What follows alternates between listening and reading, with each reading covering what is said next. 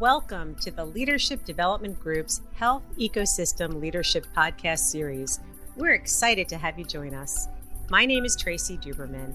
I'm the founder and CEO of the Leadership Development Group. The purpose of this podcast series is to showcase how leadership is the essential ingredient to address the ever-growing issues and challenges facing the U.S. healthcare industry. Welcome to today's Health Ecosystem Leadership Podcast series with Dr. David Carmouche. David is both a good friend and a wonderful professional colleague and brings with him today over 22 years of progressive healthcare leadership to his current role at Ochsner in Baton Rouge, Louisiana. As Senior Vice President of Community Care, he serves on the organization's senior management team and leads Ochsner's value-based care delivery organization. This includes the adult primary care division of over 250 providers, Ochsner's 17 urgent care centers, post-acute services, and most of the organization's population health programs. In the role, Dr. Carmouche leads the value-based contracting strategy with managed care organizations, employers, and with manufacturers. And as president of Ochsner's Health Network, David leads a statewide clinically integrated network of over 35 hospitals and 2,700 physicians. His team is responsible for strategy, contracting, performance management, data and analytics, and financial performance of the network. David and his team have developed narrow network insurance products with Blue Cross Blue Shield Louisiana and Humana, and they recently entered into a network agreement with Walmart to provide integrated, coordinated, high-value care for its Louisiana employees. OHN also organizes a benefits purchasing collective for its hospital members, which includes medical and pharmacy benefits and ancillary insurance product benefits. Dr. Carmouche attended Tulane University and LSU Medical School in New Orleans. You are a New Orleans boy, born and bred and all the way through. He then completed his internal medicine residency at the University of Alabama at Birmingham, where he later served as chief resident. He's board certified in internal medicine and practiced preventive cardiology at the Baton Rouge Clinic from 1997 to 2012. Dr. Carmouche has also completed the Managed Healthcare Delivery Executive Education Program at the Harvard Business School, as well as its Strategy and Healthcare Program. He serves on the board of directors for the Louisiana Healthcare Quality Alliance and COS EHC, the Consortium for Southeastern Hypertensive Control. I am also very pleased today to welcome Bob Sachs, our advisory board chair and former national director for learning at Kaiser Permanente. Bob is serving as guest podcast interviewer. And so without further ado, I'll leave it to you, Bob, to kick it off. Thanks, Tracy. So good to talk with you again, David. We've had the opportunity to do this before.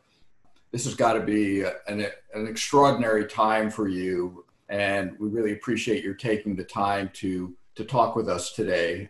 You know, I think when I first got a chance to meet you, Tracy and I were working on our book From Competition to Collaboration. We interviewed you about the book, and it was very clear that you were one of the exemplars of the health leadership model that we think is so important to transforming health and delivering value to the country.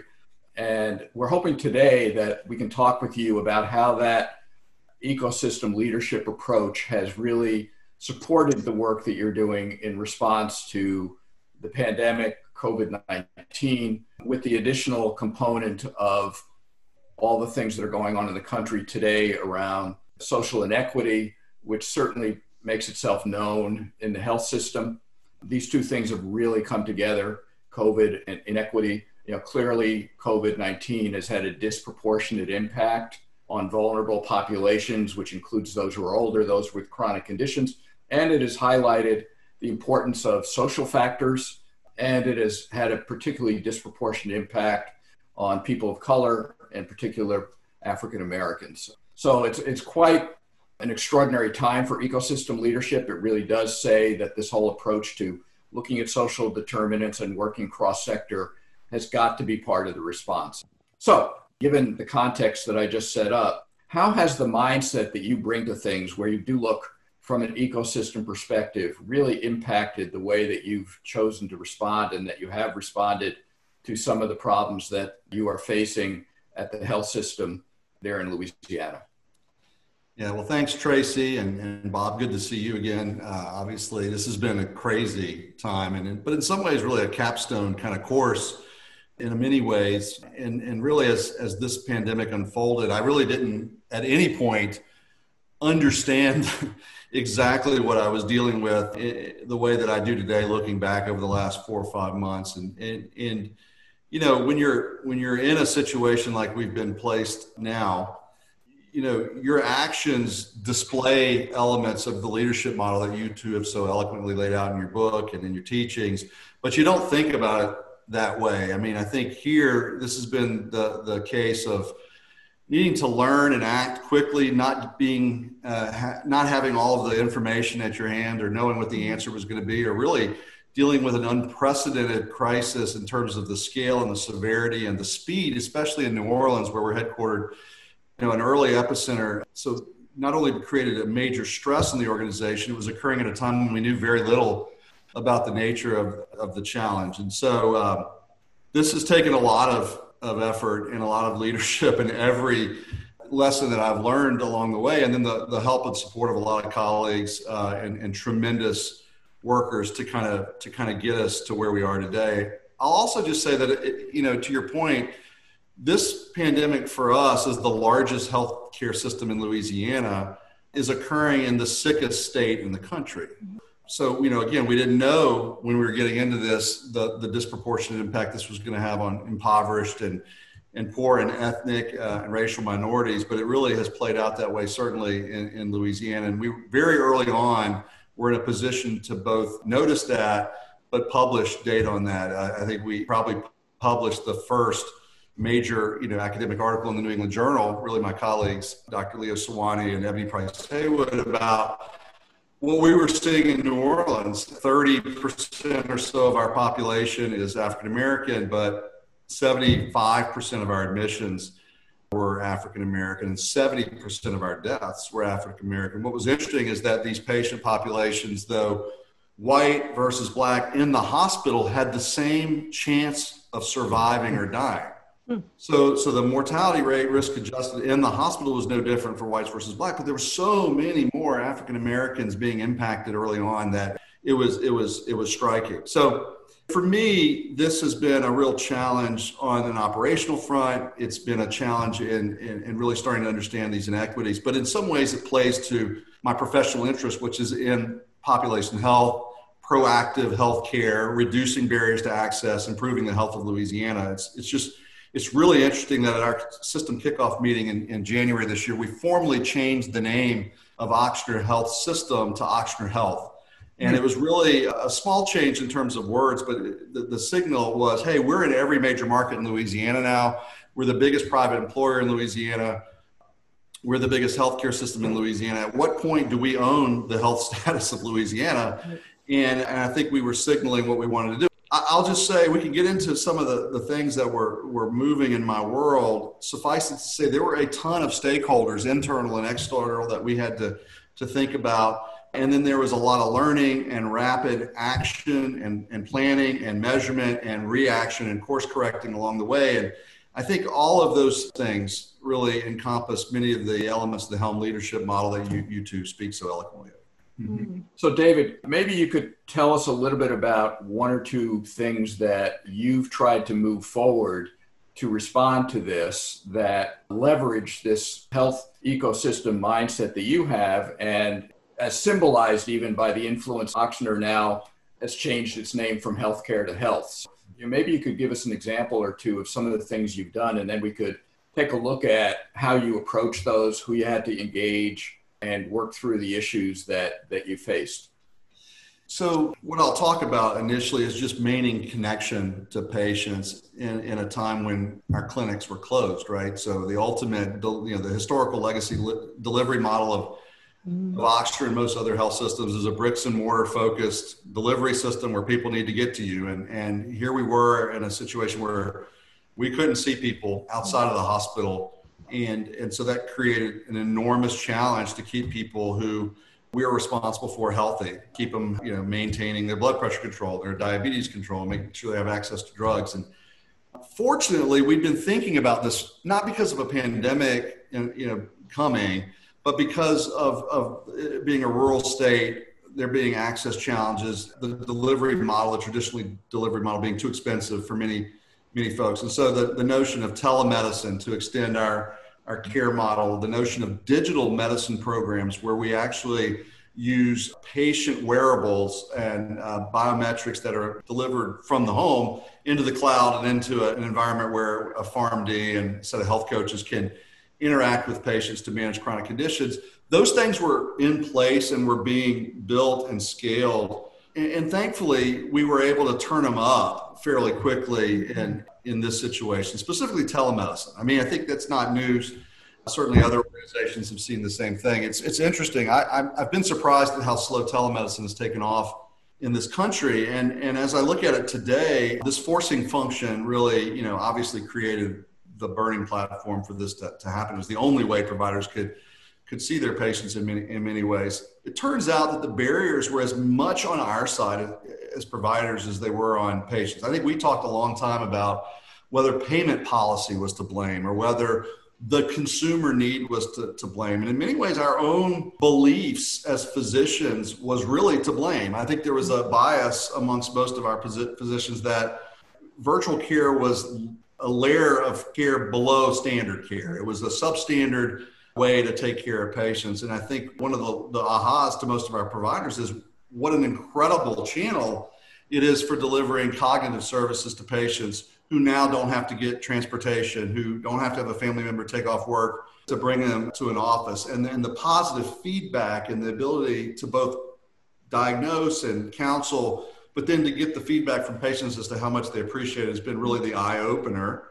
And although, our telemedicine rates have come down from the peak of the pandemic, they were probably representing about 1% of our total primary care visits before COVID. And right now they're about 22% of our visits. And in 4 months, we had to train about 300 providers in my area, about 200 physicians, about 100 APPs on telemedicine capabilities. And then, literally overnight have them start seeing 15, 18 patients a day via that model. And it's worked out beautifully, and it'll become part of our model in the future.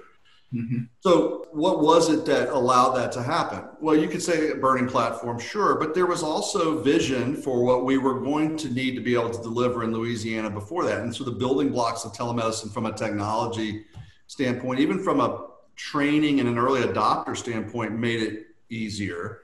Frankly, the culture at Ochsner, which is hardened by events like Katrina and other major disasters, have really created a mindset of resiliency.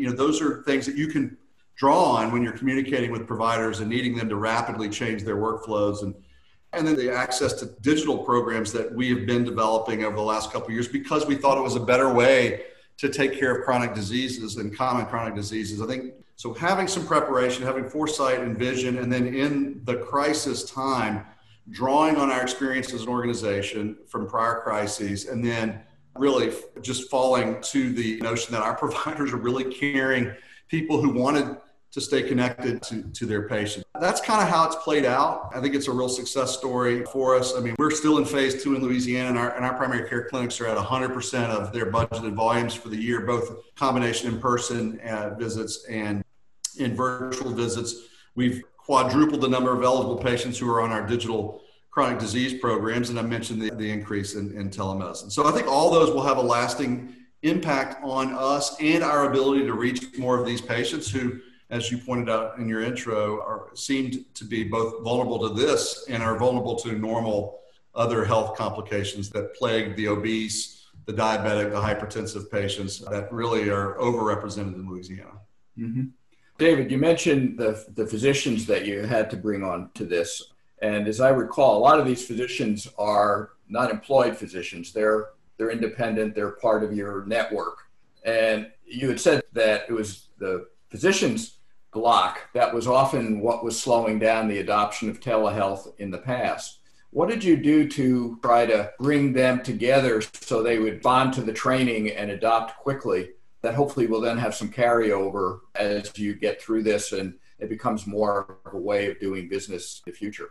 The 300 providers I talked to you about, those are our employed primary care group. There's another large chunk of primary care doctors who are in our network. There, the problem was a technology platform. It was, at Ochsner, we had the technology platform. It was a little bit more of a bias. I think in the community, in many cases, there was no platform. And so we had to actually bring them a telemedicine platform. And the way we ended up doing it was really interesting. We have a relationship with American Well, a national telemedicine vendor, but they don't have an integration with Epic, our EMR system. But one of our network partners, Lafayette General Health System, a couple hours to the west of New Orleans, is a Cerner shop. They also have a relationship with American Well.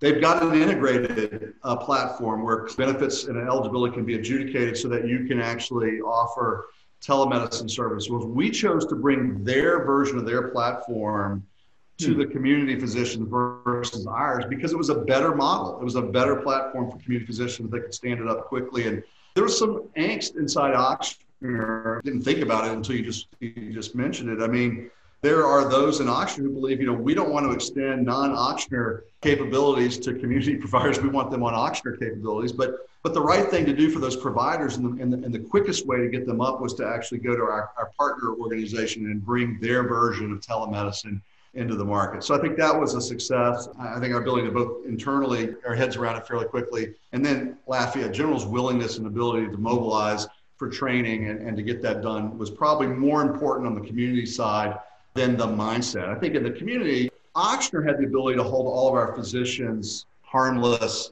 as their revenues plummeted. We've got financial strength and scale to be able to do that. Our community providers don't have this. Those are independent practices who were feeling incredible stress, and they needed not only a channel, but a billable channel to stay viable. And that's why it was important for us to get this kind of claims integrated capability into their market, because it was important for them to be able to bill. We also did a lot of advocacy work on behalf of telemedicine prescriptions, telemedicine coverage. We did it at the state and at the federal level, and with several of our local payers where we have value-based contracts. And we're able to then go to these partners with not only the technology solution, but also with an expanded set of payment capabilities to support them. And I really do think they appreciate that. I think it was probably one of the most tangible ways that our network created real immediate value to community physicians. And I think that's going to serve us very well on a variety of fronts as we go forward. Yeah, that's a great description, David. You talked about multiple partners. Obviously, the physicians out in the community partnered with one of your network hospitals. You were able to change some of the payment mechanisms by working on policy issues, which again, all these components are part of the ecosystem. And one of the things that we also know in ecosystem leadership is that it's really hard for people to step back and say, my answer is the right answer. And you have to do that to get alignment. And you mentioned that was not always easy for some of the people at Ochsner to basically say, yeah, we'll step back and let Lafayette General System lead the way. Can you tell us a little bit more about what those conversations were like and how it got worked through?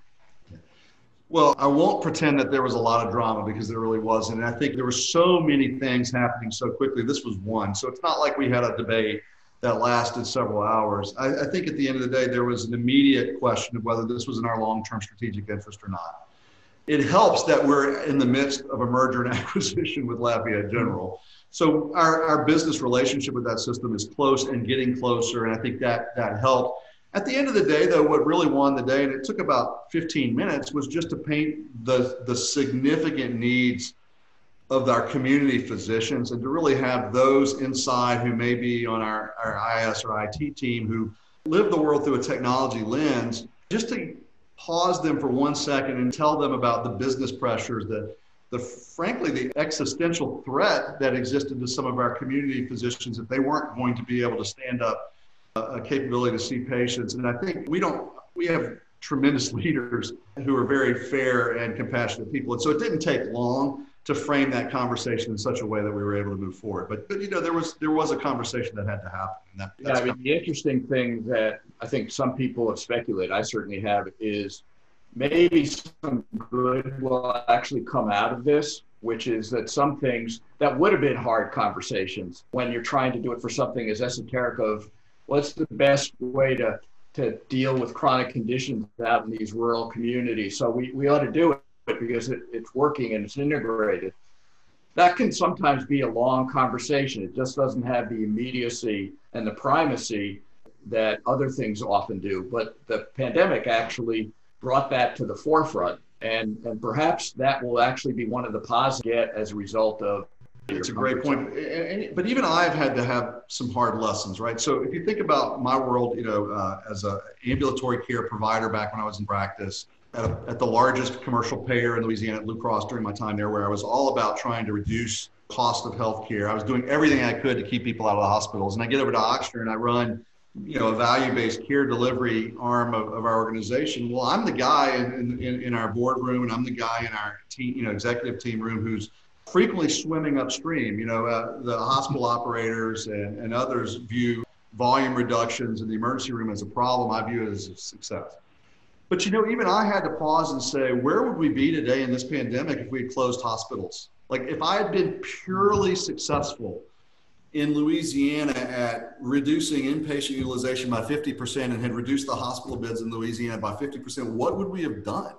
And so even for me in medicine, I still don't have it all right. It's rarely black or white in healthcare. And the lesson for me personally, in some ways, has been to not get my own blinders and my own biases, and not to get too firmly entrenched in my own belief system that I don't envision a pandemic and what we would do in the situation where we needed 3x the number of hospital beds that we would normally do. And so I think everyone is learning lessons right now in COVID. Many of them will inure to the benefit of the patients we serve and the populations, but how we run our business, how we choose to deploy capital, how we do decision-making in a large organization like Ochsner will change forever post-COVID. I mean, if you think about it, we've got a fairly centralized command and control structure at Ochsner, and in many ways that serves us really well. In a pandemic, that doesn't work. We had to decentralize authority into our regions in a major way, and we were able to turn things around very quickly by doing that. And so we're currently giving our, scratching our heads saying, like, what's the right way to actually operate our business going forward? We were able to do things in 3 months that typically would have taken us 2 years. And does it take a pandemic to really cause that? Or is there a fundamental different way to operate our business and to think about that? So I think lessons all around, and we could probably spend 2 or 3 hours articulating many of them. Yeah, you had talked about that as you were doing things, you didn't really understand what was in front of you. You just had to act, which again is part of what ecosystem leaders have to do when they're forging innovative solutions. And it's hard to do under normal circumstances, but you had to take action here without really knowing exactly what was going to work. Are there things that you did to allow you to take action, but also to be able to change course if that action wasn't producing the outcome that you were expecting, or that it wasn't quite having the impact that you were looking for? Yeah, I think the best example of that is COVID testing, right? So early on, we relied on reference labs. We were, no offense, we were using Mayo. They were immediately overrun with the Ochsners of the world, consuming their testing capabilities. So not only did we not have tests, we had very slow turnaround, and we were trying in those early weeks to really contain the virus. And so the key to containment is early diagnosis, and we very quickly believed that we were not going to get the level of testing through commercial labs that we were going to need to manage really an epicenter of the outbreak. And so very early on, we made the decision to bring testing in-house. And I think in retrospect, it was the single most important decisive move we made. And fortunately, we have an incredible lab, and they were able in a weekend to take equipment that's not perfectly configured to run COVID testing and configure it to be able to run COVID testing in-house. We were also very early on able to secure testing capability from Abbott, well before others were catching up to the notion that they needed. So we were able to really become the leader in COVID testing in Louisiana. So if you look at today, I think we've done a little over 1.2 million COVID tests in the state, collectively all sources. Ochsner alone's done 250,000 of them. We've done more than LabCorp and Quest combined. And I think we weren't sure we would be able to do that accurately. We weren't, but we knew very early that if we could pull it off, it was going to be incredibly advantageous to us. And if you think about the legacy of that decision, we've been the leader at going into underserved communities and do community testing because of our understanding of the disproportionate impact of this virus on underserved communities. The state didn't have the resources or capability to do that, so that became a private sector led function that would only have been possible because Ochsner made an early call to develop its own testing capabilities. And so we rapidly assessed that. What we saw wasn't going to work. And we had some fairly rapid decision making and ingenuity that then put us in a very different place, which has really served us well now for the last few months. I mean, you talk about the lab did this, lab did that. That says an awful lot about the leaders, all the way down to the people who are leading the lab, who are doing the work. What is it that you think, what is it about being in those leadership roles at Ochsner? What does Ochsner do in terms of assuring that you've got folks who can respond in that way? I mean, you mentioned that you've had some practice with things like Katrina, but this is different. So what do you attribute the fact that you've got people who can make that kind of a pivot? Yeah, I mean, look, I don't want to underestimate the impact of dealing with multiple hurricanes over the last several years. Katrina was obviously the big one, but there have been, almost every other year, significant flood in Baton Rouge in 2016, a biblical flood. I mean, over 100 years since it had rained that much in this city. And that being in the Gulf Coast, I mean, we do have a culture of always being there for the community. We were the only health system, other than maybe one other hospital in New Orleans, that stayed open throughout Katrina. So there's this deep connection to the community, deeper than most health systems probably. I mean, every health system would say they're committed to the community. But I mean, Ochsner is the corporate sponsor of the Saints. The Saints are the treasure of New Orleans, right? And so having been there through Katrina for the city, having purchased and acquired all the for-profit hospitals that were abandoned during Katrina, having stood up essentially the city's healthcare infrastructure, we do have a unique set of leaders who come to Ochsner and stay at Ochsner because of that connection. So I don't want to it's not just that, but that's a big deal for us, and we certainly take advantage of that. But the second thing is we value and invest in leadership development. We do very detailed team talent reviews every year. We review every leader in the organization. We obviously have performance evaluations, but we actually do a talent review process that takes a lot of effort and a lot of time, and we go across the whole organization, and we do that for succession planning. But we also do that for identifying specific development opportunities for people and then matching them to what those are, whether they're sending people to Harvard Business School or creating a personalized coaching opportunity, bringing you all to work with some of our leaders. It does take a commitment to cultivate leadership skills.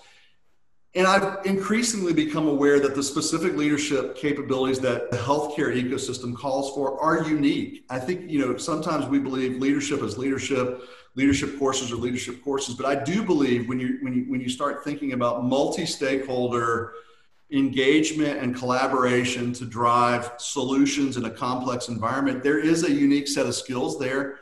I think we're blessed to have some of those naturally, and I'm one of them. I wasn't formally trained to do that. That was forged in some way through experiences and through mentoring and then through self-learning and good parents probably. But we need more of them. And what's clear is that as successful as we've been, we know we'll be more successful in the future if we have more leaders who can do that. So I think Ochsner has done a great job in leadership development, but we probably have the next version, the next iteration of that to consider. And I think COVID will be a great opportunity for us to think about it. You mentioned that you realized that the set of skills to kind of do these cross-sector collaborative solutions is something different than what traditionally has been viewed as good leadership.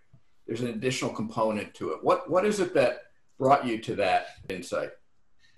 I recognized that when I got to Blue Cross. As a physician specifically, as a physician leader, you're trained not only in the science and the art of medicine, but you're also trained in personal accountability for the outcomes of your patients. And you are the leader of your team, and the buck stops with you. And if there's a bad outcome, that's to you. If there's a good outcome, to you. It's very directed by your own knowledge, your own skill, and your own talent. And in healthcare, I think a lot of traditional leaders have their own version of that, even if they're not physicians. If they grow up a hospital operator, they get very good at that, and they're fine with accountability and an operating review, and they can conduct an operating review, and they can identify KPIs, and they can course correct in that lane. When I got to Blue Cross, I was asked to take an organization that had zero trust with providers in an era of sweeping legislative change with the Affordable Care Act that totally overnight changed the business rules of the insurance industry, and to try to bring the two worlds of the provider and the payer together. And it just was the first time I ever realized that what I had to do to be successful in that world was dramatically different than what I had to do treating patients and leading a care team. And the degree of difficulty is substantially higher. The time to solution is substantially longer. The need to be patient, the need to negotiate in good faith, the need to assume good intent, the need to set a shared vision, the need to make decisions when there aren't roadmaps, or it's just that all of that, which speaks to really what needs to happen across healthcare today, is all of the types of things that this leadership model that you two have articulated speak to. And so, I've just carried that understanding into my role today, which really sits on the edge of provider and payer and employer purchaser and in COVID, other stakeholders so it's just very difficult, but the reward in this world is significantly greater than the reward when you're working through your own narrow channel, through your own kind of historical perspective and lens. The things that you accomplish with that level of collaboration are more impactful and have a more lasting impact and reach more people. So for me, you got to be willing to kind of dig in and do hard work, but the rewards are just tremendous. I mean, for me, I was able to launch programs at Blue Cross that impact hundreds of thousands of people in Louisiana today. Had I had a 30-year career in medicine, I might have touched 20,000 people. So the impact, but hard. So anyway, I have a lot of respect for leaders who are willing to wade into this space, and I think we need to grow more of them, because I think so many of the problems and challenges in healthcare are only going to be solved through this kind of collaborative leadership style. Yeah, we make all the cases for social determinants and the importance of thinking about not just healthcare, but health, and the idea that only a small percentage of the health of a community is based on the health care that they receive. And we kind of do a pause and say, our guess is that many of you out there who went into this business to do something that assured that people had great health care are now sitting back and saying, well, this is not the game I signed up for, this other stuff you were talking about. And, and so we want to recognize that for a lot of people, this is not what they thought they were getting into their career for. What I would say to them is what was said to me. So when I was agonizing over this decision of whether to leave practice. I mean, I had a really great practice. One of the things I'm most proud of, and it speaks to how important my practice was to me, in 15 years, I never had one malpractice lawsuit lodged against me. I mean, I was the doctor's doctor. And so to convince me to leave that and go to the insurance industry was just agonizing. And I remember I was at a dinner in New Orleans, and I won't mention his name because I don't know that he would want me to, but there's a gentleman who I respect in healthcare who's well known nationally. He's got a great reputation, and I'd gotten to know him in a couple forums. And so I sat down with him after dinner and said, hey, can I talk to you for a few minutes? I want to tell you what I'm thinking about. And I told him what the opportunity was. And he smiled and he looked at me and he said, David, can you and I agree that the healthcare system today doesn't predictably deliver value?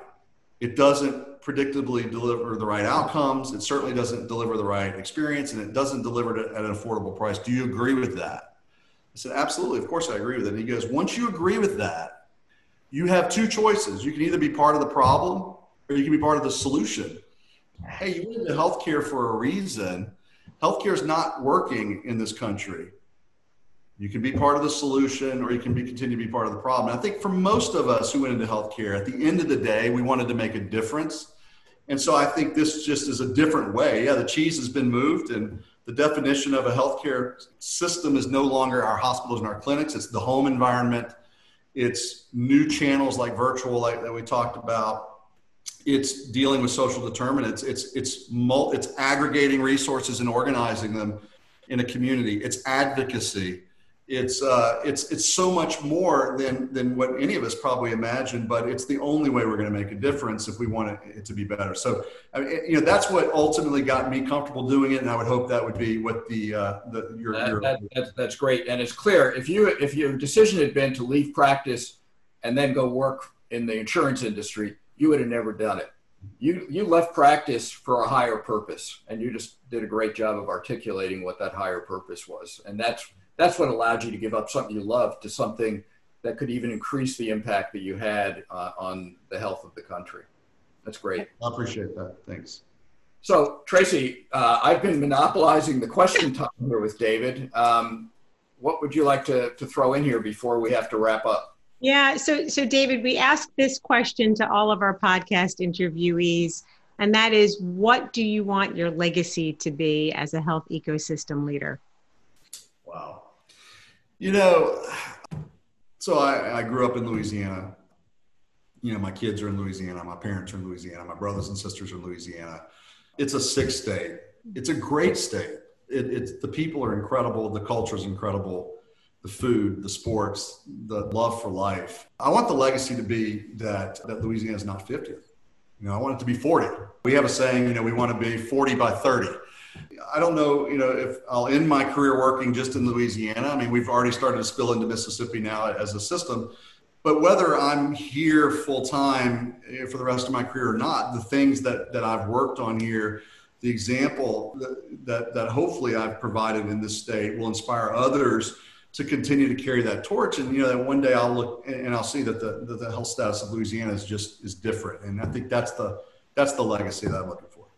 I love that. If every health industry or health ecosystem leader took that as their vision, we would actually not be as low as we are in terms of overall health statistics in the United States. We would be able to move up as a nation, which would be amazing as well. I have nothing else to add. I mean, I could speak to you forever, David.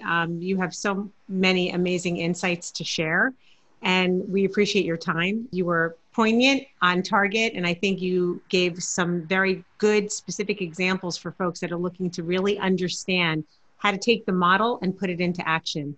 So I know on behalf of Bob and myself, we thank you so very much for your time and for all that you do actually as a health ecosystem leader. So thank you. Well, thanks for giving me this platform, and I really appreciate the work and friendship and collegiality. For those of you interested in learning more about leadership, please visit us at TLD Group's website. Join us for more interviews with health ecosystem leaders during our podcast series. And of course, stay tuned for the release of our book entitled From Competition to Collaboration: How Leaders Cultivate Cross-Sector Partnerships to Deliver Value and Transform Health. Thank you for joining us.